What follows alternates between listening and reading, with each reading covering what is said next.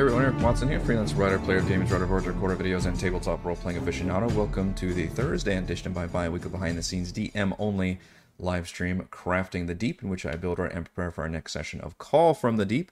If you are playing characters at Gottwald, Maxabra, or Toril, this video is not meant for you, and there will be lots of spoilers, but for the rest of you, welcome. We stream our D&D sessions live on YouTube every Friday. You can join our official Discord server with invite link into the description below. If you'd like to support the channel, please check out patreon.com/Rogue Watson. For our campaign, we use Roll20.net, and for streaming, I use OBS Studio. Sorry, I'm distracted by, apparently we have a, what is going on here? This is some kind of, oh, I guess it's an update from Roll20. Sorry, I haven't been on Roll20, I guess, in a day. Revamped Compendium joins the fray. The latest addition to our new UI redesign is here. The new Compendium component will have you referencing rules like a pro. Okay. Don't see anything different on the compendium. Is this something I have to opt into, or is this already here? Just use it in-game with compendium support enabled. New filters interface. Yeah, I don't know. I'm not seeing that on my end. I'm looking at it in my, let's see. Let's search for zombie. Okay, yeah, I'm not seeing that updated yet. Maybe it's still coming. No, it says it's here. I don't know, maybe I need to update. Anyway, that's not part of what we're talking about, but apparently we're getting an updated, which is about damn time, because the compendium has been kind of a not great. It is fairly unwieldy, but hopefully we will be getting an update on the compendium then, and we'll see it on my end. I'm learning right with all of you about the changes being made. By the way, huge shout out to Stan in the Discord chat for showing and pointing to the Ghosts of Saltmarsh Discord, which I have been looking at for maps mainly, which also has its own sub-channels for Call from the Deep. And somebody there made a version of the map from Call from the Deep with all the things I wanted. All of the, like, areas that should be hidden are hidden. So now look at this. You've got, like Wreck of the Golden Crown is gone. Ruins of Skarl is gone. You have all the major sites which should be on a map. You don't have any of the, like, dungeon stuff that wouldn't make sense to be on a map. So somebody took the liberty of removing all those, and not only that, but taking them and putting them as separate. I guess I could use them as tokens that I can then add back into the map. So I used a custom hex job also, because there was a blank version of the map that I could use.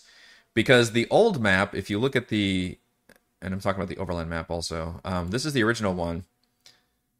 So it's a little more zoomed out, and you can see it's got really tiny hexes. And one thing I like doing with our maps is putting a little icon on there to actually show where the players are. So the icon would be pretty small in these maps. But also I'm trying to determine, like, how, and I'm jumping ahead a little bit. We're going to talk about the Sea Ghost too. Oh, Hammertoes, I'm so sorry. That was you? Oh, I'm sorry. I thought it was Stan for some reason.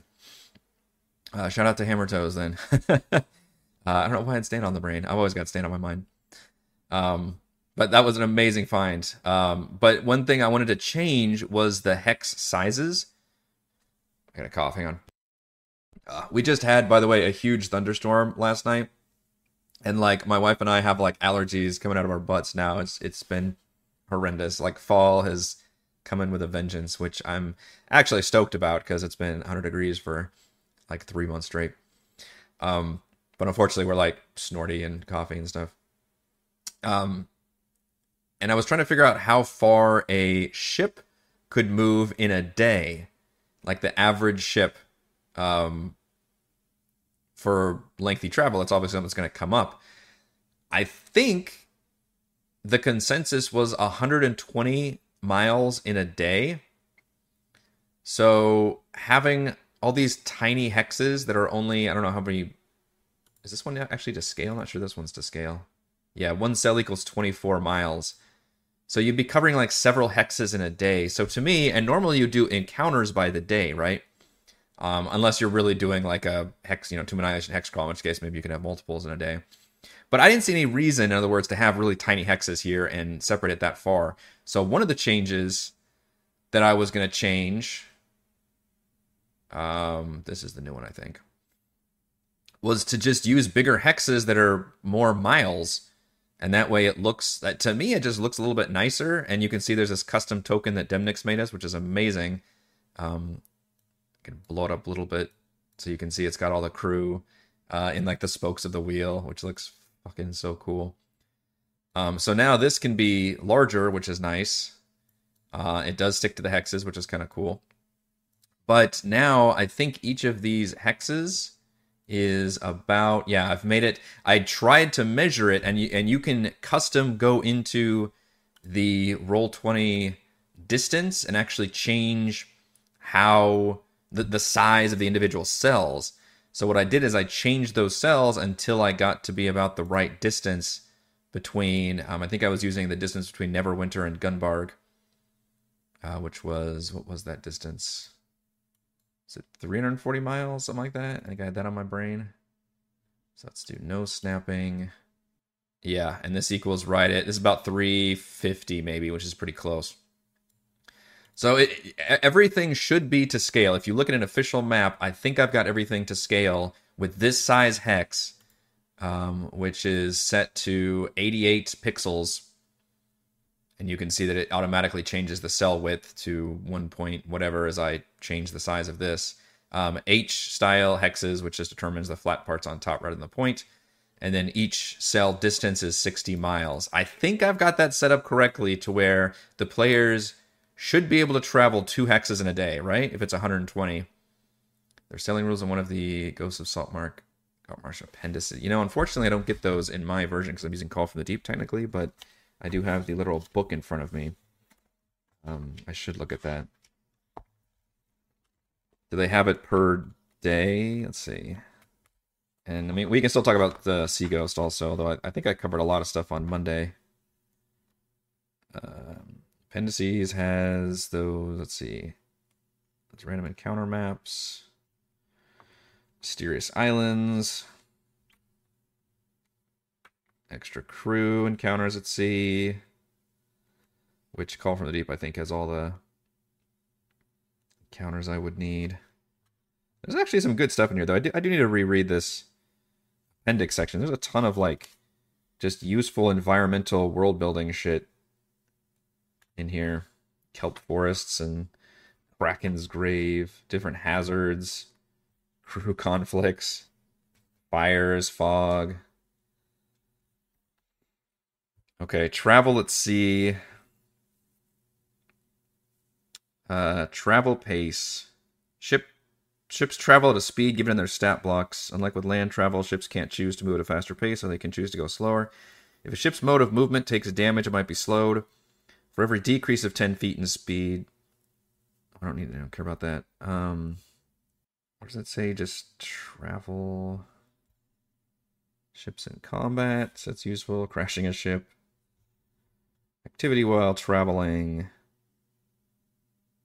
It says reduce their speed by 24 miles per day. What is the total speed, though? I think I'm missing something here. Ship upgrades, which does sound fun. I think I need to explore some of this. Now that I'm looking at it, I need to explore this whole appendix. Crew members, hull upgrades, weapon upgrades. Yeah, there's some cool shit in here. Arcane artillery, concussive rounds. Good use of kind of a money sink, too. Okay, here we go. So it has the stat block. It's actually in the stat block for a sailing ship is 120 miles per day or 5 miles per hour. And I think that's about what we're going to get with the Sea Ghost here. Because the picture, I don't think stuff shows up too well with the way my light works for the book, but the picture looks very, yeah, it really doesn't. It's too bright. Looks very similar to what the Sea Ghost looks like in terms of having the different deck levels and stuff. Yeah, because Warship is larger. Yeah, so 120 miles per day. I think we're just going to call this a sailing ship for sanity's sake. So that means they can move 2 hexes in a day. So it would go 1, 2 for 1 day, 1, 2 for day 2, and 1, 2. Boom. 3 days from Neverwinter to Gunderland. I think that sounds right. And that should be perfect because I think we've got 3 encounters set up, which are all from Call from the Deep. Or no, sorry. 2 of them are Call from the Deep. One of the encounters is literally going to be Salvage Operation. And I need to start thinking about getting ahead of things, because if all goes according to plan, I know, sorry. It's a very white page.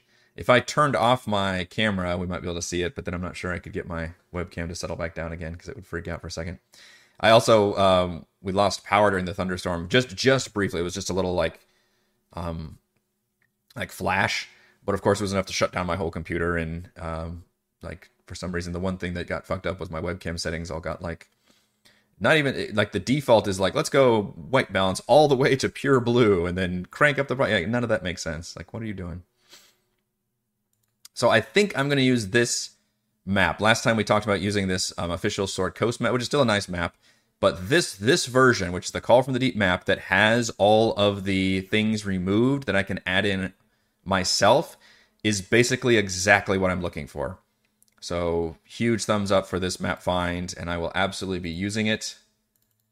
And then moving things on there as I need to, assuming I can use either the hexless tiles or maybe transparent tiles. I haven't set any of that up yet, but I will need to set that up as like tokens and then put them on the GM layer for all the different locations that the players find. But I think this will work beautifully, and I think I'm also happier with having the bigger hexes and having the bigger token, because I don't see any reason to just have them crawl along. This feels less hex crawly to me. With the other one, it felt like oh my goodness, we're gonna have to really travel, and it just felt like things would slow down. But if you have these big hexes, then it feels like you're really making progress. You know, with the big ass token, whenever you're sailing around, it makes the giant world feel a little bit smaller, which I think is going to be more appropriate here because this map is large enough. So we can have one last conversation about the Sea Ghost, or we can start talking about future stuff, which are the encounters I've got lined up. But I think I've got everything nailed down for the Sea Ghost stuff. We're going to have a big battle here. On top, we've got the Sawagan here as round probably 3, if we're being honest, unless things really go south. I plan on staggering these different battles. I presume that the Sea Ghost is going to be one big battle, and I think that's going to be the most climactic thing to have happen. Now, hopefully we can have a little give and take, and maybe even the players can get a short rest in between the battles. As I mentioned, short rests only take 5 minutes, so as long as we're like out of battle and the players like barricade themselves in a door, then they could possibly get a short rest off. And I'll hopefully be able to, and notice how I used actual like door token art to really paint the fact that there are doors here that they can duck inside, but I didn't use the actual doors on the lighting because the lighting still needs to work for up here. So it's just a limitation of trying to play a very 3-dimensional battlefield in a 2D top-down map. But I'm doing my best here, and hopefully the players can understand kind of what I'm going for. But I do want to encourage them and have the option to be, hey, if this is too crazy up here, you guys can try to duck inside one of these doors. Now, they don't know which doors lead to what. Some of them have stairs that go down to lower levels. Others immediately go into some cabins that are safe. A lot of these cabins have various chests and treasures inside, the most important one being the actual captain's cabin, which is actually one of the first doors that they might go into. And that one, the important piece of information, because again, I'm changing all the stories to match Call from the Deep stuff, is that this crew works for the Black Armada, works for Sea King Tentrix, and they're not part of the crew that's going to be actually assaulting the Neverwinter city. Instead, in fact, I can even flavor it that they're attacking multiple, like the Neverwinter is only even one of the attacks. You can really make it even a bigger, wider world thing and be like, oh shit, all these cities are under attack. That might be a nice thing to kind of mention at some point. But these guys' job is just as suppliers, right? Because they specialize in smuggling and that end of piracy. So they will be trying to get all these weapons and supplies for the army, which is being supplied in Bronzo Mine on Gunderland. So they will, very importantly, get a map, and then that map, in fact, I wonder if I can use that map. Yeah, but I could use this map right here, the one I've got as part of the splash page, and actually do that as a handout. That'd be kind of fun, wouldn't it? This is how I do my stuff, by the way. I'm very sophisticated. I think I squeezed that a little too much. There we go. Maybe it goes that way. So I could give them like this and then just draw like a red circle around Gunderlin, because I think that was in my notes. Basically just so that they have a proper way of getting there. Now, obviously, if they, want to capture, the captain and keep him alive or whatever, then maybe he can have some answers, but not all of them. And something that happens in Call from the Deep, I don't know if I could pull up a certain event where that takes place, but there are maybe it's Sea King Tentrix actually, when the players are trying to interrogate villains. Slarkarthel, who is taken over by the Elder Brain, can actually reach in and like destroy them psychically and like melt their brains, which is such a classic, like it's a trope, but it's one that I like, right? Where like the players are trying to get information out of somebody, either a good guy or a bad guy, and that person suddenly like expires or is murdered at like the most dramatic moment. And they're like, oh, we would have gotten a little bit more information if not for this. And I definitely want to try to pull that off with, it doesn't make sense necessarily because you should be probably either worshiping Slarkarthel or tied to him in some way for him to have that control, but maybe there's something to do with the Elder Brain and being able to like infuse everybody in the network or something who has control. And maybe he's got something like, I don't know, organically grafted on him. Maybe that's part of being in the Black Armada crew, is everybody has to have them. In fact, maybe it's just a mark. Maybe it's like a tattoo or something. That they have to have somewhere on their body to show they're part of the Black Armada. I think it's the Tentrix one where they take them out that way, but I think that'd be a kind of a cool thing to revisit. I know the Sea Ghost isn't really a combat ship, but is there ship-to-ship combat later on? So I would like there to be, Jason. That's a good question. The best opportunity for that would be at the climax of Act 1 when they're sailing into Neverwinter to go try to save it from the attack. I think there will be opportunity for ship combat. So the best thing to do would be if they realize, hopefully they can come up with some, and I can come up with some upgrades and things they can do with their sailing ship. Maybe for monetary, and maybe that's a good way to motivate players to get, spend money and do some quests and stuff, but maybe there's a way they can stop in Gunbarg to like upgrade their ship. I think Call from the Deep even talks about that. I'd have to revisit the Gunbarg section if they have a chance to actually upgrade the ship, or maybe it's just in a separate like ship upgrade part. Let's see. Gunbarg Harbor. They can hire crew, purchase a keelboat or a rowboat, which could be good. They might need to hire some crew members, some hirelings. Potions of water breathing they can get if they perform a small side task. Gimlet's ship repairs. Not necessarily upgrades. I think there's a section in Call from the Deep somewhere that talks about all that kind of extra stuff with ships. Just haven't quite unearthed it yet. Gives us special magic cannonballs. Wow, that's cool. Group's in the middle of salvage operation right now. Well, that's good. You'll be able to talk to me about it because we'll be running salvage operation pretty soon, and I'm worried I may have to change some of it because I don't know how much of... I might not have to change it. We'll just have to look at it again. Basically, what I'm changing is that the salvage operation ship has left Gunbarg to go to Neverwinter to specifically tell them that there's a crashed, like, creepy alien ship, and there's some weird shit going on the island, and they're requiring help as a member of the Lord's Alliance.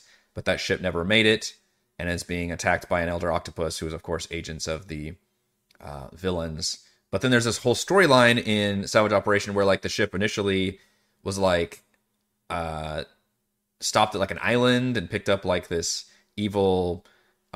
druid or something. I'd have to go back and check on it. I don't know how much of that would necessarily fit into what we're doing. All right, so maybe if we just do like that. It's a very clean circle. I didn't mean to make it that clean. I can also put an X on it. Would it makes sense to circle, wouldn't it? Rather than do an X. X is such a classic pirate thing, but if I did an X, I'd probably do a more. Yeah, I think actually circle looks better. Let's do circle. All right, so we're just gonna do that, and then we'll make it a little print screen copy paste job. Very sophisticated, as I mentioned, but handouts are fun. If you have time to make them, handouts are fun. Coasts. Gunderland circle. Put that under handouts. Save it as JPEG. And then we will add it as a... I think there's a generic player handout. Yeah, there it is. Already several handouts being used in here. And choose file. Choose that one. And there you go.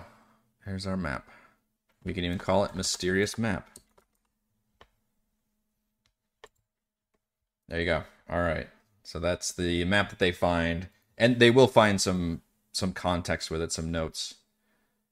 Let's see. This is number 9. In fact, I could go ahead and make that as well. Just replace this one. I'm always torn between using like really cool handwritten fonts, but also font the players can properly read. 18 seems to be the right size, like this one. Although this one's pretty good. This caution script. Let's see how that one looks. Yeah, that looks readable, I think. I don't know if I copy and paste if that's going to end up looking like I want. Because unfortunately, yeah, we're going to have to put some manual breaks in here, unfortunately. Captain Sigurd. Right. Let's do a break there. Smuggling skills have served us well. There's something big brewing, and it's all hands on deck. This would presumably be written by Tentrix, or maybe an underling of his.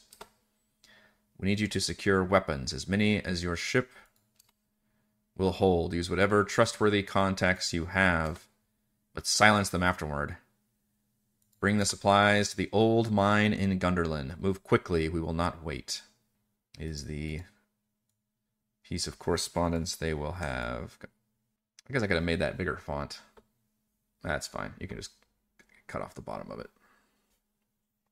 And then sign... Oh, why did I have quotes on the back? People wouldn't quote themselves. That's in my notes. Maybe some paragraph breaks. Oh yeah, if I do paragraph breaks, I'm going to fuck up all my spacing. Fantastic. Hold these supplies. There we go. Old mine in Gunderland. Well, not quite. There we go. That looks better. So I'm teasing something. I'm not going to tell them what's happening. I am giving the location of the old mine in Gunderland, but I'm not going to give them... I'm going to tell them of this location, but I will not tell them where exactly this mine is. Instead, they just have this location. And that's probably overkill, because once I show them the actual overland map, they'll be able to see Gunderland pretty easily. We will not wait. And then signed by... Let's see, I think there is handouts. I wonder how they sign them here. Do they do handouts in a separate section? Player art handouts, maybe? A ship that can sail on land? That's cool. There may be a chance for them to acquire a flying ship at some point. I thought this one had handouts. But I don't know where they are. They're not under player handouts. So I'm not sure where they ended up. Saltmarsh. Yeah, I think All from the Deep has some handouts in there, but I'm not sure where they are in here. It may be like that other thing I couldn't find with the pirate cruise, and it just didn't quite make it into Roll20 for some reason. Well, I'll have to look that up later, but maybe sign it some kind of cool way. I can't be too confusing. Have it be like the tentacle, because that would be maybe just the stamp of the Black Armada. I'm pretty sure that's in the PDF somewhere. I'll just have to look that up and figure out how they sign their work. Maybe I can even copy and paste it and put it on there. But basically, they will find additional handouts, which will then lead them to Gunderland. Now, if they want to stop in, Saltmarsh, I mean, obviously you want a long rest or something. But like tell anybody, the authorities there, whatever they can. maybe I can have them paid more from their mysterious benefactor if they want to wait and send a message to their benefactor and wait. The benefactor can say, follow the clues or trail or something and just keep on basically teasing it because I'm not ready to reveal that information yet. But they'll get the idea. This is like where the next quest chain is going to be. Also, we will have a prisoner still in the Sea Ghost, which will be a big one. I'm probably going to reflavor them to be a Triton. I know some folks, Refus, mentioned the fact that Sea Elves and Swagan go together really well. However, in my campaign, my universe, we've never really used Sea Elves at all. But we have used Tritons before, so I may just effectively replace Sea Elves with Tritons and just make the Tritons like the one like seafaring race that's not evil, I guess, or monstrous, versus trying to create all these multiple different cultures and histories and things. So I think that might just keep things easier. So in other words, maybe it's the Tritons that are age-old enemies with the Sahuagin. I could also replace this NPC with a lizard folk. That would have bigger meaning to Savra and may tie into, weirdly, using more content from Sinister Secret of Saltmarsh with the fact that these Sahuagin are displacing the lizard folk. So maybe there's a lizard folk that like crept on this crew and is trying to specifically spy on the Sahuagin. Oh, that's an idea. What do we think about that? So my initial thought was to keep the prisoner angle, but replace the Sea Elf with just a Triton, but otherwise kind of keep it the same, but just say that they were spying on this crew because, I don't know, they're worried about events that are going on in the sea and things happening around Gunderland especially. And again, this NPC wouldn't know the full context of what's going on either. But now if I replace them with a lizard folk, then they would know even less. But they would specifically know that these Sahuagin, they might have more context for the Sahuagin for the players. And be like, yeah, the Sahuagin, recently took over one of our layers, and they seem to be allying with this, network of pirates, and we're trying to figure out what's going on.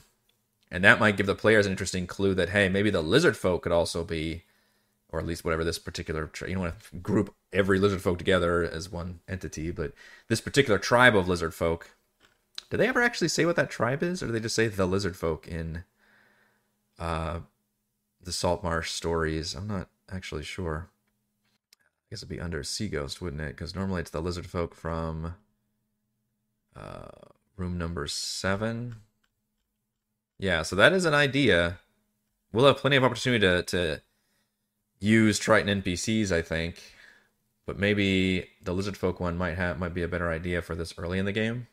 I'm trying to think. Does anybody who... Oh, thank you, Hammertoes. Black Claw Tribe. Yeah, that could be a good one. And also, Heather has expressed just comments to me about her trying to still figure out her character and her character's context and backstory and all that. So having an NPC that she could specifically, easily talk to and get information from. Now, whether or not that NPC actually even knows her or is even from the same tribe as her is something that I can still either talk to her about before the session or during the session and be like, hey, is this, do you know this person or not? It's, to you or something. Bye, Michael. Lizard folk gives you a tie to your lizard wizard. Yeah, exactly. Could keep the Triton angle and make him an emissary to the lizard folk and has the information. That's also true. Yeah. Yeah, it all ties together. Yeah, unfortunately, I have to figure this out before Friday because I am, again, presuming we will probably get through the full Sea. I think it'd be great timing. And it may be where if things are running long and the battle is going a while, then I may have to, montage things. Maybe as long as we get through the battle, then we can level everybody. Mainly it's because the level up, right? Because we want to finish Sea Ghost, put a bow on this whole adventure, level the party up to 3rd level, and then we're leaving and getting the overland map. So it'd be nice to have all that done and then be prepared with the next session with the level up.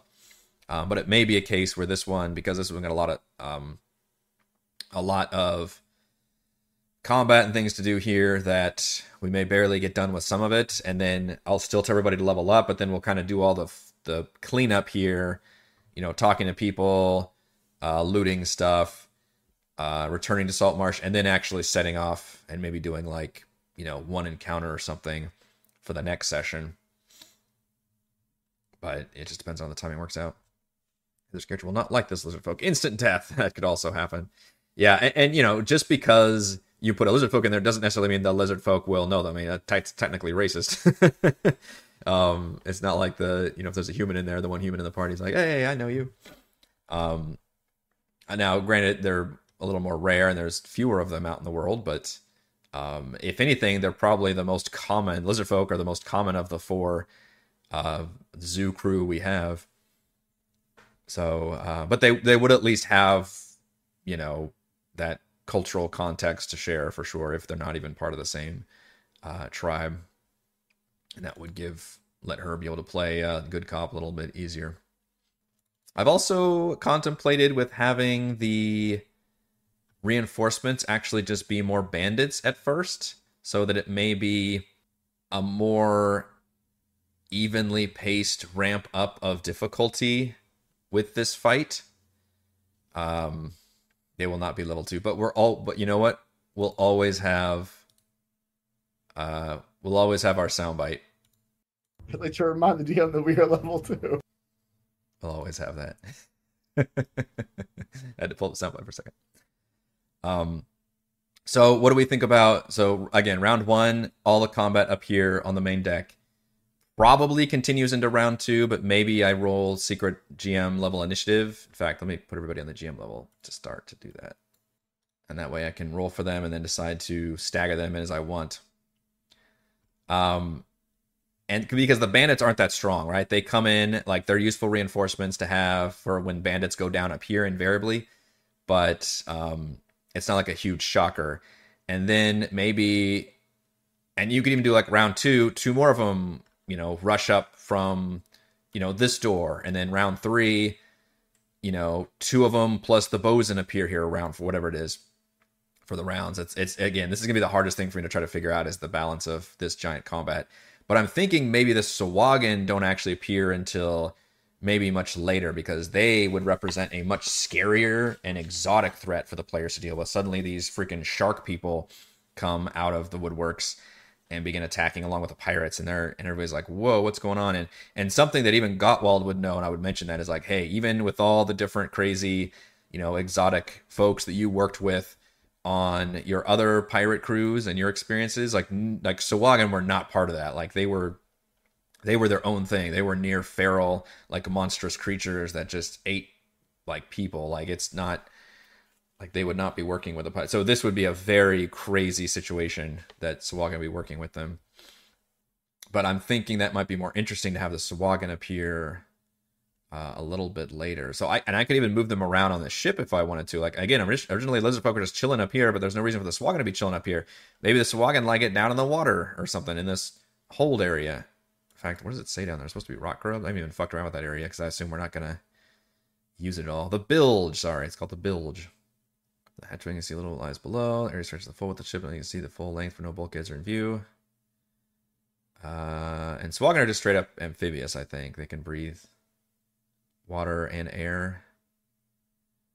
Garbage thrown in from the crew. Swarms of rot grubs.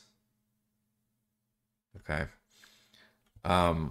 So yeah, I could have the Sahuagin be even further away so that they don't get called until maybe a bit later. Now, stat-wise, players don't know this, but they're not very powerful. The main thing that makes them dangerous is they have more HP than a standard bandit, for sure. It's a CR 1/2 stat block. What does that put them at? Like where the scouts were, maybe? Because bandits are 1/8. I think our deck wizard friend might be a 1 straight up. Yeah. So they're not as strong as the Nate. In fact, maybe they're close to this guy. Pirate First Mate. He's also technically a CR 1. Two attacks with this longsword. They're a little less powerful than the first mate, but there's three of them. Totally enjoying your guys' BG3 videos, by the way. Total chaos. Yeah. Man, that one fight we did was super fucking hard, too. But yeah, I'm having a blast with that for sure. It's just the most D&D like video game I've played since I played Divinity Original Sin 2, honestly. And we never played that game multiplayer. We never got around to doing that.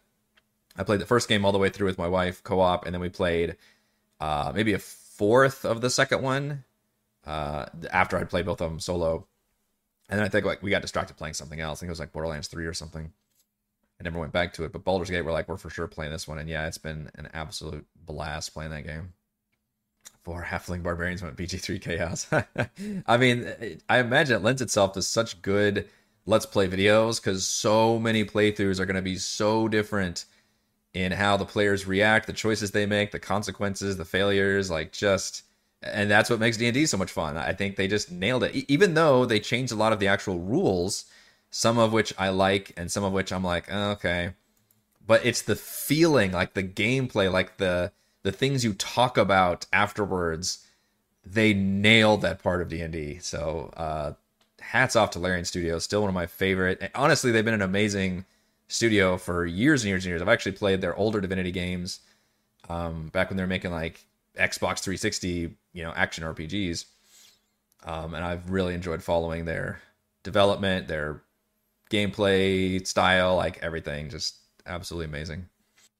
So what do we think about staggering it a little bit differently? My initial thought was to include the Sahuagin during the first round of reinforcements, and then the bandits and the bosun, who's actually pretty strong also, maybe a bit later. Or we leave some of these to not be included in this first round of combat and say that, well, these guys are so far down, maybe they're not included yet.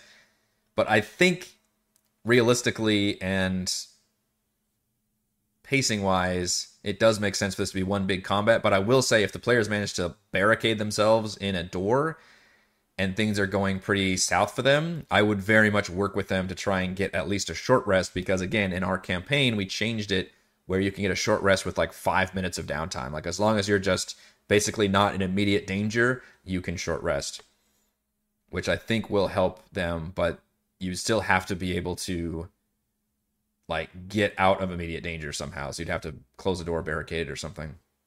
And that would also give the enemy a chance to kind of reposition slightly as well. But I wouldn't work with them for that because this is a lot of enemies to handle at level 2, even if I'm staggering them. But I think the Sahuagin, maybe we need to... And I could reduce the numbers also. That's another big thing I can do. I can make it so there's only 1 or 2 Sahuagin that appear. Same thing with these extra bandits. Maybe fewer of them can appear. The bosun with his giant hook and stuff. Whatever his name is. I forget the names, but I'll have to make sure I get the names right. But there's a lot of opportunity for me as the DM to balance and scale this fight in real time. And I'm just going to not know what all I need to do until we're in the middle of this fight and determine where the initiative order sets out, who's going to determine what to do, what kind of spells is the deck wizard using. I mean, he's got Gust of Wind, which I've got lined up right here that I could unleash to knock people off the boat if I wanted to. Or what I'm probably going to do is really make it so they can't get up the stairs, although I'm sure somebody's going to try to just jump and climb the stairs, but that would just be, maybe a relatively, simple athletics check, I think. I feel like that's something like you would see heroes. I mean, I'm picturing I'm playing like Horizon right now, or like Assassin's Creed games where you can always, what do they call it? There's a word for, they just added this in Starfield, where you walk up to a wall and you like vault yourself over it. I can't think of the word for that, but that's a thing you can do in a lot of games. Go, jump and grab onto something, and in those games, there's never a chance of like failure for that. But I don't know. I feel like D&D there should be. So you could always set the DC pretty low. 10 is usually the lowest you get without making something a gimme. Could have an interesting twist. Have the Sahuagin be a third hostile to all party. That trope like in Resident Evil Big Bads come out. Snaps underling next coming in. Well, that's going to be the big twist here. Actually, is that they're not hostile to everybody, and the players will have a chance to fight. Proper Sahuagin dungeon crawls and ships and things. The shocker is the fact that there are even Sahuagin on this ship that are under command of this pirate.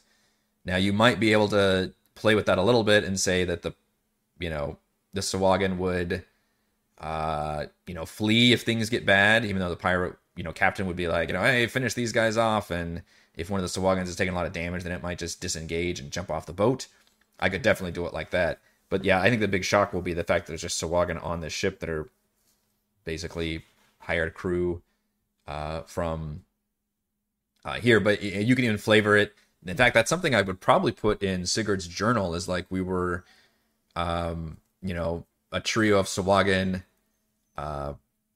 boarded the ship and said they were here on behalf of Tentrix to make sure the job gets done.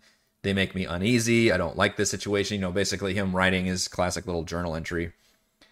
So I should probably include that for further context. But I am kind of liking the idea of actually replacing the Triton here now with a lizard folk, and then having the lizard folk also be able to talk a little bit more about maybe the lizard folk was actually following. Ooh, that's good.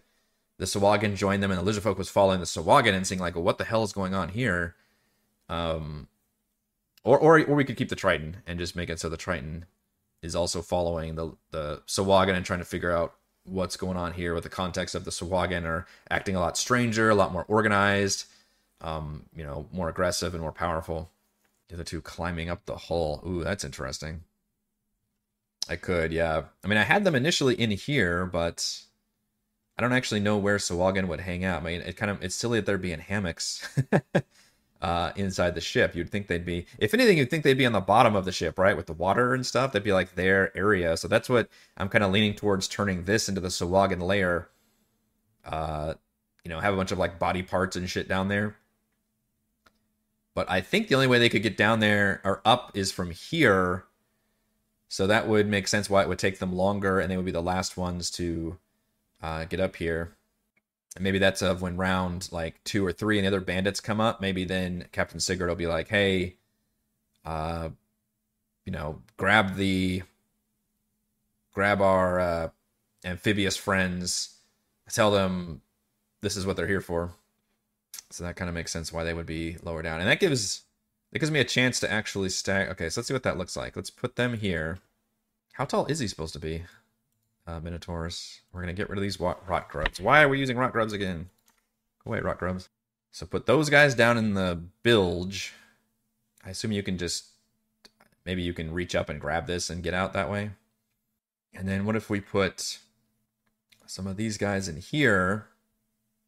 2 of them here, 2 of them down here, put the bows in here, and now you've got a proper stagger. So maybe round 2, you can add these guys.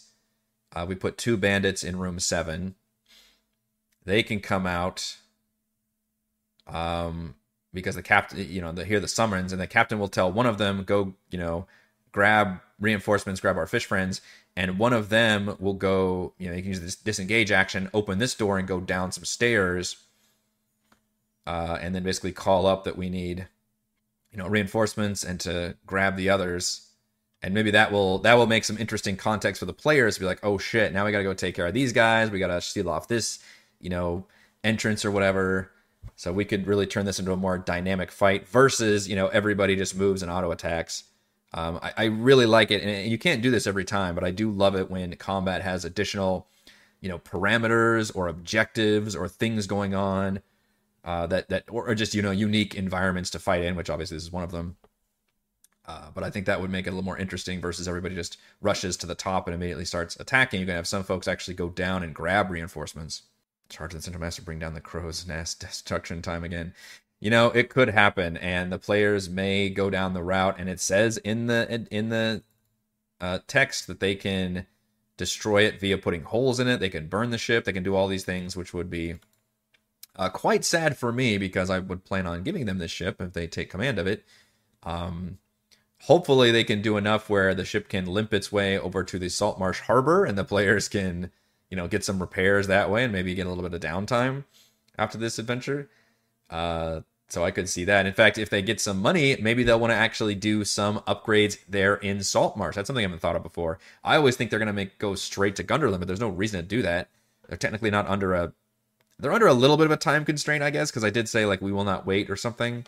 But I do want to make it so like, all right, well, you guys can definitely at least get a long rest here. And, if you want to wait a few days to get some upgrades to the ship and some repairs, then you certainly can. And depending on how much money they have, I'll have to look. But I think Call from the Deep and Ghost of Saltmarsh has some rules for putting in like some weaponry or some really cool things you can do. And hopefully I can make that part of the, some of the side quests and campaign, as well as making quest rewards being upgrades to the ship.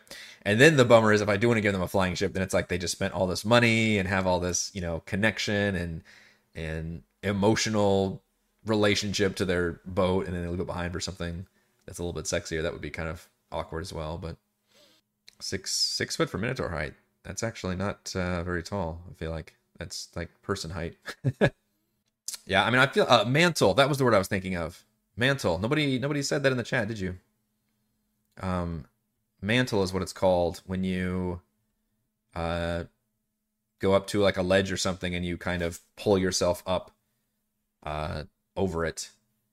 I guess it always just depends on the situation if you need an athletics check for that. But I feel like if you're that tall, you would do, I mean, it'd be like Ninja Warrior style, right? Like you would have to run and jump and grab the ledge and pull yourself up. That's definitely an athletics check. It's an athletics check with probably not much failure because it's less than 10 feet. So you would just not go up. It's not like you would fall and take damage or anything necessarily. Although maybe if you rolled a nat 1 or something, I would probably rule that you fall prone at least. But yeah, that crow's nest thing's going to be a pain in the ass for them. I think it's going to be a tricky fight. I mean, they're newly long rested, but they are... hang on, what level are they, Chris? Like to remind the DM that we are level 2. Yeah. Only level 2. Briefly, we can chat about what's coming after these events. And there's really no universe where I see this lasting 2 sessions. Well, I guess it could happen. If this fight just gets really dragged out and I feel like there's still more fight to happen, I guess we could drag it on for technically another session. But I feel like that session would be a shorter one versus doing just one of them, maybe one session that's a little bit longer. Yeah, I don't know. Pacing-wise, I just feel like, I mean, we're literally right at the start of combat. No, combat takes a while, but if we can have just a solid 2-hour combat encounter here, I think we can wrap things up. And at the worst-case scenario, I think we hopefully wrap combat up, and then I tell everybody, all right, well, we'll level up next time, have level up prepared, but we'll do all the falling action next time. We'll do the talking to the prisoner, the looting of the ship, the turning it in to get upgrades, all that. And then you'll actually technically long rest and level up. And then you'll make it out to the overland map where I plan on having, like I said, the setting sail. And finally actually getting to Call from the Deep, which I think the way I'm going to break it up, there's 2 main encounters that happen on the way to Gunderlin, and I'm going to turn into basically 3 encounters. One will be meeting Captain Callus, who basically is just going to be kind of a fun, reoccurring villain. He's actually not part of the Black Armada. He's got too much bravado and confidence to be a part of that, which could be interestingly maybe a useful ally for the players, but of course Gottwald still hates pirates. And that would be maybe semi-combat, but just kind of a social scene. Also, we can kind of determine how the players act and how things play out, but I'll be prepared for combat, but not necessarily designed for that. The next encounter will be them finding the salvage operation ship, so that'll be a big one to develop and put a big map in for that. And then they'll get more context over how the dangers from Gunderlin, and then including the Elder Octopus fight and all that kind of stuff, that something major is going on there. And then I'll have one, and then they'll level up to 4 after salvage operation. So they might not be level 3 for terribly long, depending on how salvage operation goes, which I'll be interesting. Whoever said, was it Hammertoes? Was it you that was going to run salvage operation and running it right now? I'll be interested to see how long that took other DMs to run salvage operation, because that's basically just how long our level 3 is going to be. That plus the Captain Callus event, which, I mean, that could be a whole session or it could be just a little small blurb at the front. And then I plan on running the Sawagan attack on the final day of journey to Gunderlin, which, by the way, does it say it's a 3-day journey? Because that's what I've got prepped for it. Let's see if it says under Neverwinter, the crash. Chatting with the crew, not good NPCs. Wish I could use these in different contexts, but they're not going to have any NPCs with them yet. Prepare for the journey ahead. I don't remember if it tells you the distance. That's the first day is setting sail, which is when they're supposed to get to level 2. And then the final day. Weird, it doesn't actually tell you how many days. Make their way to Gunderland on the voyage. After Captain Callus is attacked, the party should make their way to Gunderland on the voyage. The first 2 days, their strong wind will cover double the distance they normally would. Reducing the journey from 6 to 4 days. Okay. It did not look like it was going to take that many days. Going 120 miles an hour. And I guess that's ideal conditions, so you could technically slow it down. But 6 days feels excessive for a sailing ship to make a journey of, what it was, 350 miles or something? But yeah, weather conditions, navigator can make checks.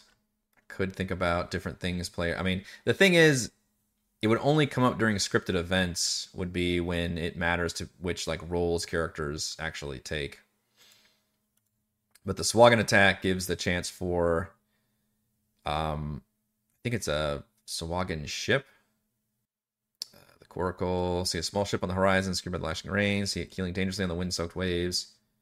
A huge bundle about the size of a human. The Coracle acts as a vessel for transporting captured sailors and as a distraction. While the characters look toward the vessel, 2 Swagan and 2 Swagan raiders ambush the ship. Yeah, and then they've got this teenager who has been captured, and he's actually about to undergo Ceramorphosis, which is pretty cool. Got the Coracle, 2 Swagan raiders, and 2 reef sharks. So that'll be a cool event because that'll help basically tease the fact that there's and that captured guy will talk about how Swagans are like raiding the island really badly, and something scary happened, and then he will go full on Mind Flayer at some point, which would be pretty awesome. I think it's mentioned when they actually... Did it mention it somewhere? I forget. It's when he actually transforms. The character site until he's returned home to Fiskerbark. Fiskerback? It's somewhere there. I'll have to revisit the events that happen in Gunderland, but that will constitute all of the events leading to the island. And then once they finally... And that'll be pretty linear. It'll be, very scripted. So we're still pretty linear in terms of the railroading of the story.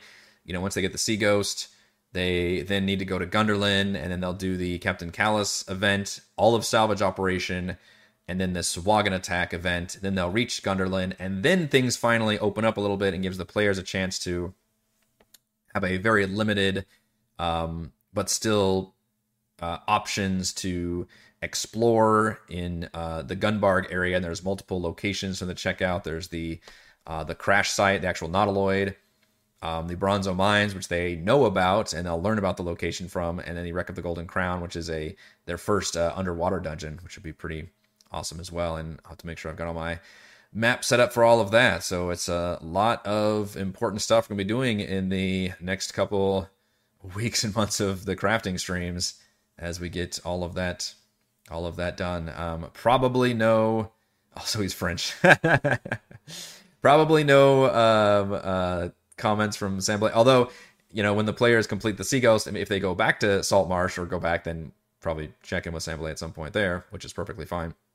Otherwise, I don't plan on having him an appearance while they're doing the whole Gunbark section, but them returning to Neverwinter will certainly be a good opportunity to reuse him. Or if they have context where it's like, hey, we need to check in with Samblade to see if he's learned anything, then I would definitely use him as a source of information, basically turn him into a quest giver for the players, because that's just, part of the fun of them making the story along as I am, is like, I had no idea I'd be using that particular character again, or have to reuse that voice, which means I'll also have to revisit what the hell voice I used. Thankfully, it's all on YouTube, and I can just pull up a video and find out what bad accent I was attempting.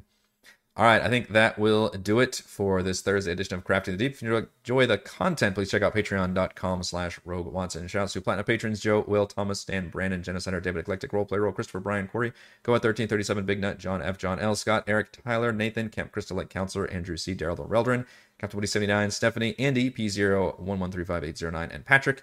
And gold patrons RPG, Papergraphs, Pretty Boy, and Yuma, Dead Lizard, Lion, Sam, Lumpy Spuds, Jerome, Nathan, Fast Like a Tortoise, Scott, Refus, Carolyn, William, Jerry, Thomas, and Prophet. Thank you all very much for your support. I will see you for D&D tomorrow night.